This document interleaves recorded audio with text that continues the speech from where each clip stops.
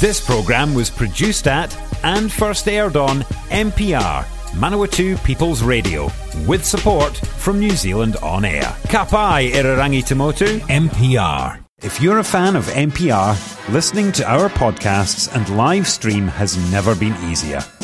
Just search for accessmedia.nz on the App Store or Google Play and download the app with the kiwi fruit logo. Once you've got it, pick Manawatu People's Radio from the list of stations and go find your new favourite show.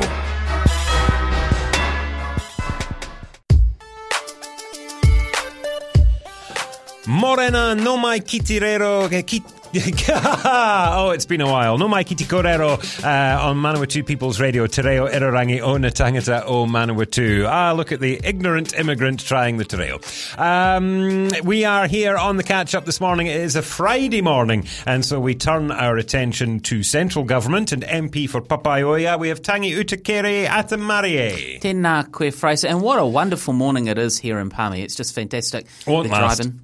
Well, I yes, my forecaster tells me that late last night, but look, let's make the most of it while we have it. Apparently the weekend is going to be nice though, but then next week is going to be awful again. Yeah, well, still, nonetheless, a great opportunity for people to get out and get the vaccine, whether it's sun, hail, shine, whatever. I have my first dose. My second is booked, so I'm just trying to get laundry done at the moment. Oh, fair enough. Well, look, I had my second dose earlier in the week. Went down to You look very well. Oh, look, I am feeling fantastically well. This week has been fine. Any little side effects or anything? Because I know people, and this is not to say the vaccine is bad, it's going to hurt everyone, but some people have had, a couple of days of discomfort. And I'm told that that proves that your immune system is doing what it's meant to be doing. No, I just had a little bit of a tender arm for a little bit, but I'm perfectly fine and still with it. Some might argue actually that I never have been with it. But even if you were under the weather, I think you are duty bound to go, I'm fine. I'm fine. Good. I'm good. Actually, let's start with vaccines because, this is the topic du jour. The government are really, really pushing to try and get on. The latest stats, 51.3% of the population, according to the stuff.co.nz 90% project graphic, are fully vaccinated. A further 29.1%, this is of the eligible population, have one dose, and still 19.6% of the eligible population are unvaccinated. And this is people 12 and over that are eligible. Just before we get further into it, does eligible include people over 12 who have a legitimate, and I put in air quotes, legitimate reason, perhaps a health issue, that they cannot be vaccinated? I'm not too certain on that. There's probably a margin of error thing there as well anyway. Yeah, there is. And a lot of that information won't actually be known because at the moment it's dependent on an individual fronting up. Mm-hmm. So we don't actually know wholeheartedly, what some of the reasons for individuals are, whether it is that they have a particular, immunity issue that prevents them from having the vaccine, or whether they just choose not to. I'm assuming there will be people maybe going through chemotherapy or any other sort of diabetic treatment or anything like that will just not be able to. Their immune systems will be on their backsides as it is. You're right. There are some situations for individuals where their current health situation prevents them from receiving that. I've heard Dr. Verrill talk about some treatments for cancer, how you still can receive the vaccine, but certainly note that actually there are different circumstances for different people. In terms of here locally, we're getting those stats on a weekly basis, and I've asked the DHB if we can get that a little bit more frequently, and they're happy to do that. We're slowly on the improve, but there is still much work to be done. And the stats that you've referred to you're right, is around that first dose and the second dose. And what you're hearing from all MPs, regardless of what political colour they have on their sleeve, is the importance of getting the vaccine, and particularly actually if you are one of those people who've already received the first vaccine, there's an extra push to make sure that you actually don't just put it off, but you go and get the second. And this week we've heard an encouragement really around how, previously it was 6 weeks, saying actually 3 weeks, perfectly fine. Well, yes, now that's a thing in and of itself. Originally it was 3 weeks, Yes. and I know people that have done that. When I got my first dose, it was put forward by the scientific community that the longer you wait before your second dose, the more effective the vaccine will be. So I was told to wait 6 weeks. My appointment's booked. I'm not going to muck around with that. It's only next Friday. It's fine. Now we're going back to 3 weeks, which we have been told is less effective. What we are told is that 3 weeks is perfectly fine. So, But 6 weeks is better. 6 weeks, there is some research there that indicates that 6 weeks is marginally better. And, I received that information as well. Like mine was six or 7 weeks or thereabouts when I got my second dose this week. But what we are, I guess, also hearing is that where we're looking to ramp up the vaccine, and it's accepted by everyone across the house that this is the way in which we move out of up and down lockdowns, or yo-yo's the word, restrictions on business, restrictions on movement, that it's about getting the vaccine and getting people vaccinated. So is this basically an admission that, because the science supports this, that this Pfizer vaccine that the majority of us are getting, if not all of us are getting, is being shown to be less effective after a mere 6 months of vaccination, therefore a booster is going to be required, so you might as well get it within 3 weeks as opposed to 6? No, I don't think so. MedSafe have approved the Pfizer vaccine and its use. And I'm not saying it's not safe. No, but in terms of efficacy, there is a difference based on the medical research around the 3 and the 6. But the big push is actually ensuring that our community is vaccinated and fully vaccinated. And actually, if it means that there's a difference between 3 and 6 weeks, but the effectiveness is still in an acceptable level, then that's the right thing to do. But everyone is going to need a booster in 6 months to a year, aren't well, they? I think, what's accepted is that there are opportunities moving forward, just like a whole range of other things. The flu shot that changes from year to year depending on the variants and what have you. It's accepted that, we'll need to learn to live with COVID. It'll be different in the future, and there will be requirements upon all of us in order to meet that particular need. No different to how we function with other immunisations. Well, will this be like the flu shot moving forward, in that we offer it free to a certain demographic to sort of keep that sort of herd immunity? I don't like that term because everyone's cottoned onto it. But I mean, that's what we do with the flu vaccine at the moment. We vaccinate enough of the vulnerable so that most people get the flu and go, I feel terrible for about 4 days and then be fine. Is that what the COVID boosters are going to be like moving forward? We'll offer it to the vulnerable, but everyone else will just have to suck it up. Well, I think that's unknown at this stage. What is clear is that COVID is very tricky and it's very different. But what is accepted is that moving forward, when we get a high level of vaccination, we're able to return to a new sense of normal, that our new normal will take into account those various factors. So, it may be that it is a booster that is required, and how we prioritise that. I don't use that in a specific term, but in a general term, to ensure that vulnerable members of our community are able to access that, and that forms part and parcel of the future in terms of what the new normal will be. My rudimentary math suggests that currently, if everyone that gets the one dose gets their second one, will be about 80.4% of the eligible population will have been vaccinated fully. And yes, that 19.6% that are unvaccinated, we're aiming for 90. Yes. The scientific community says 95, 97, really.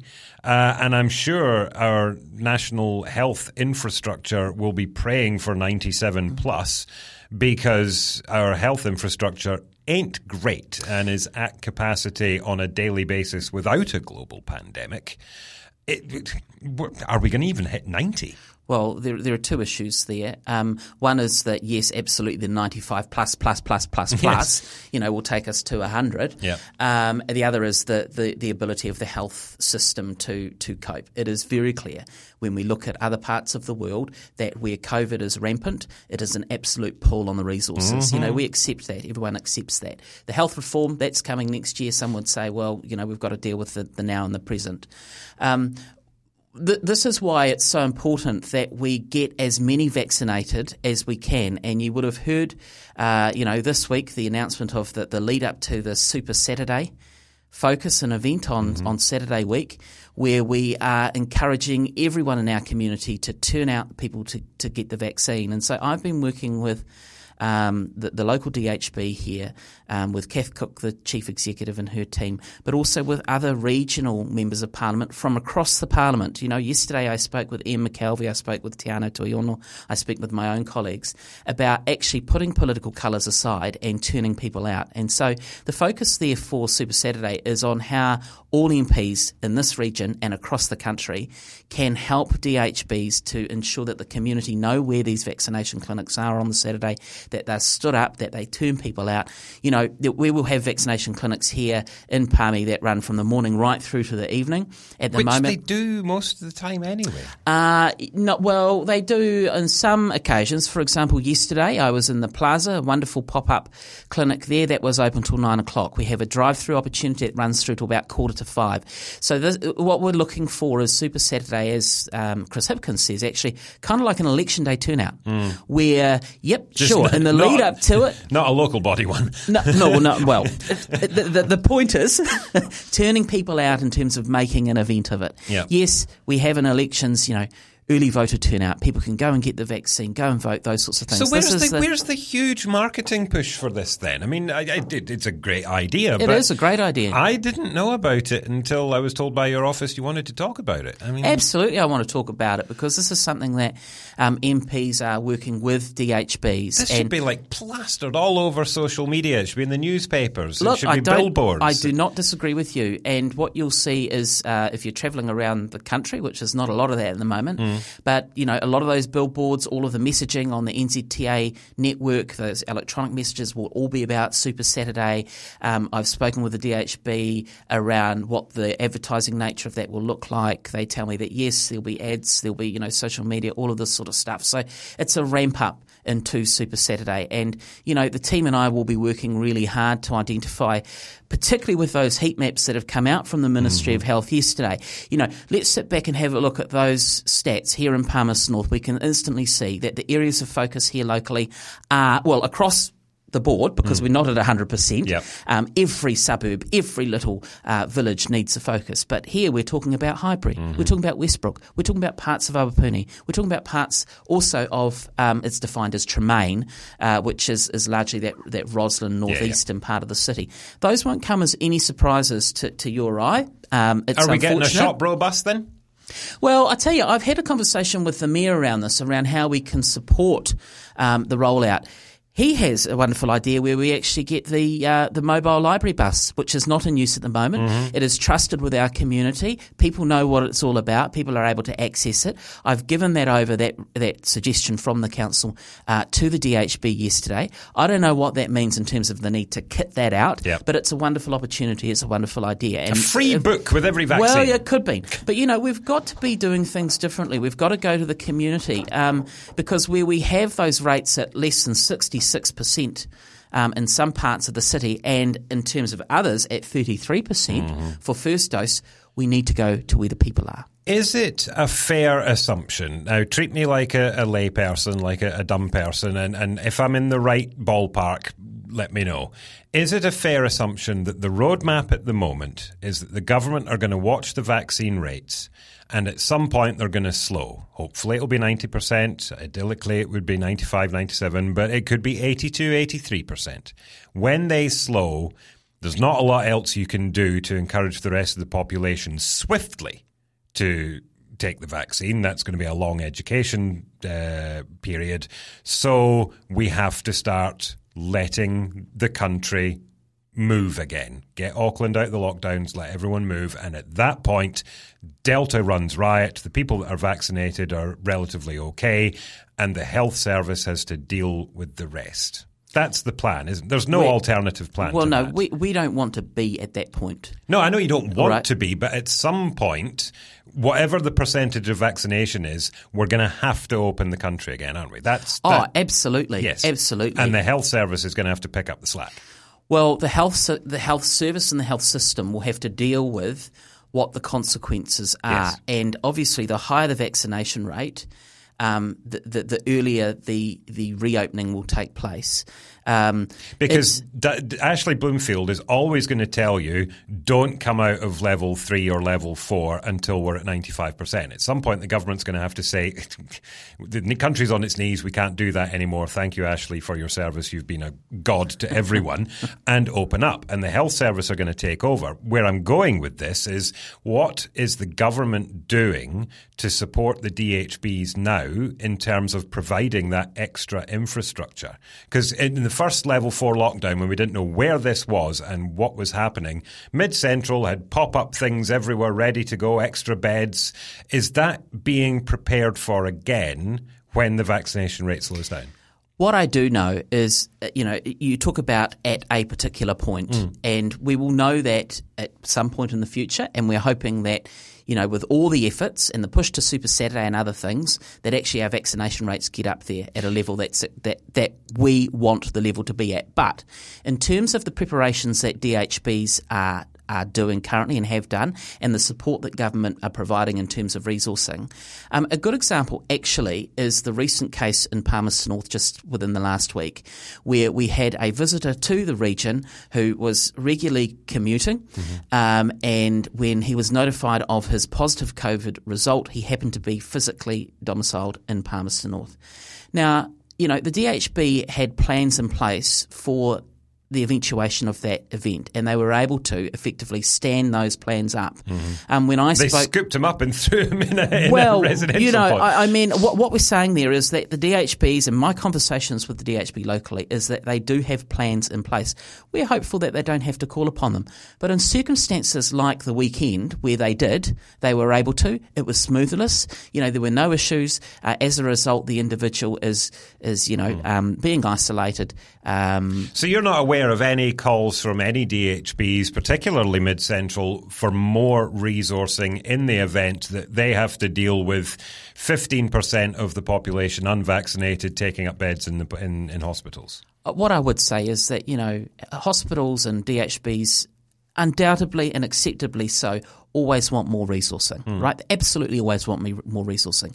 But I can confirm that the conversations that I've had with the DHB are not in that particular space. Because this is not a case of woeful funding under the previous government, Middlemore Hospital all mouldy. This is, we would like to deal with the global pandemic, please and thank you. So, it's not apples and apples. Speaking of Middlemore, I mean, it brings to light again the nature of this. We had another death a couple of days ago. It always makes me uncomfortable to hear about Middlemore because, the last time we heard about Middlemore, it wasn't fit for purpose, which again raises questions about the resourcing and capability and capacity of the health service when we heard only a couple of years ago Middlemore had mould in the walls. Is the health service, I guess I'm repeating myself, but just for the sake of ease of mind for the community, is our health service capable of dealing with Delta if we don't get to that 90%? Well, firstly, I do want to acknowledge the passing of a member of the Pacifica community, a gentleman in his 50s. Who had suffered with this for a long time. That's right. And he was in the ICU unit, up in Middlemore, days? Over 40 days, yeah. So that's a salutary reminder to all of us of the consequences of Delta.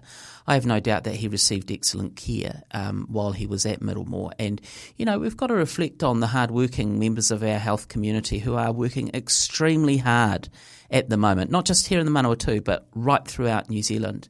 And so on the one hand, we've announced these reforms because we identify actually that at an infrastructural and a structure basis, it's not working. That's COVID aside, it's not working. And so we've made some announcements in that space. I know that Andrew Little, who coincidentally was visiting Palmerston North earlier in the week, is continuing to drive that work, and so should he.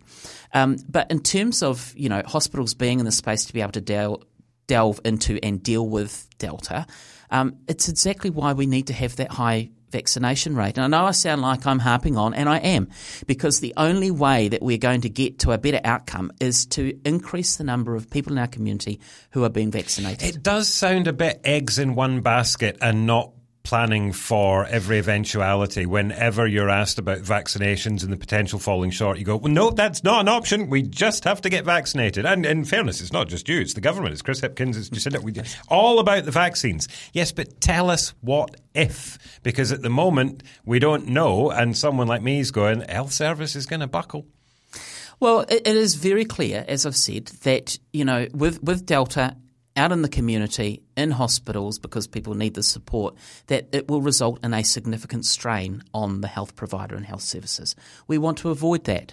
And the way in which we want to avoid that is by encouraging our community to get vaccinated. And as such, Super Saturday, 16th of October, just keep your eyes on social media and everywhere else and get more information, or phone Tangi's office. Please do. Phone us, visit us, or email Ian us. Or Ian McKelvey, or Tiana Tui Ono, or Teresa Ngobi, or Kieran Malkinolti, or Adrian Rurafi, or Meka Whaitiri. All of the members of Parliament in this region within the DHB are fully on board, are fully united around the need to get people vaccinated. And so, ideas like library buses for suburbs, they're keen to hear. Absolutely. Visiting the Plaza pop-up yesterday was fantastic, because they were saying people like the fact that they can just conveniently do their shopping and get their shot at the same time.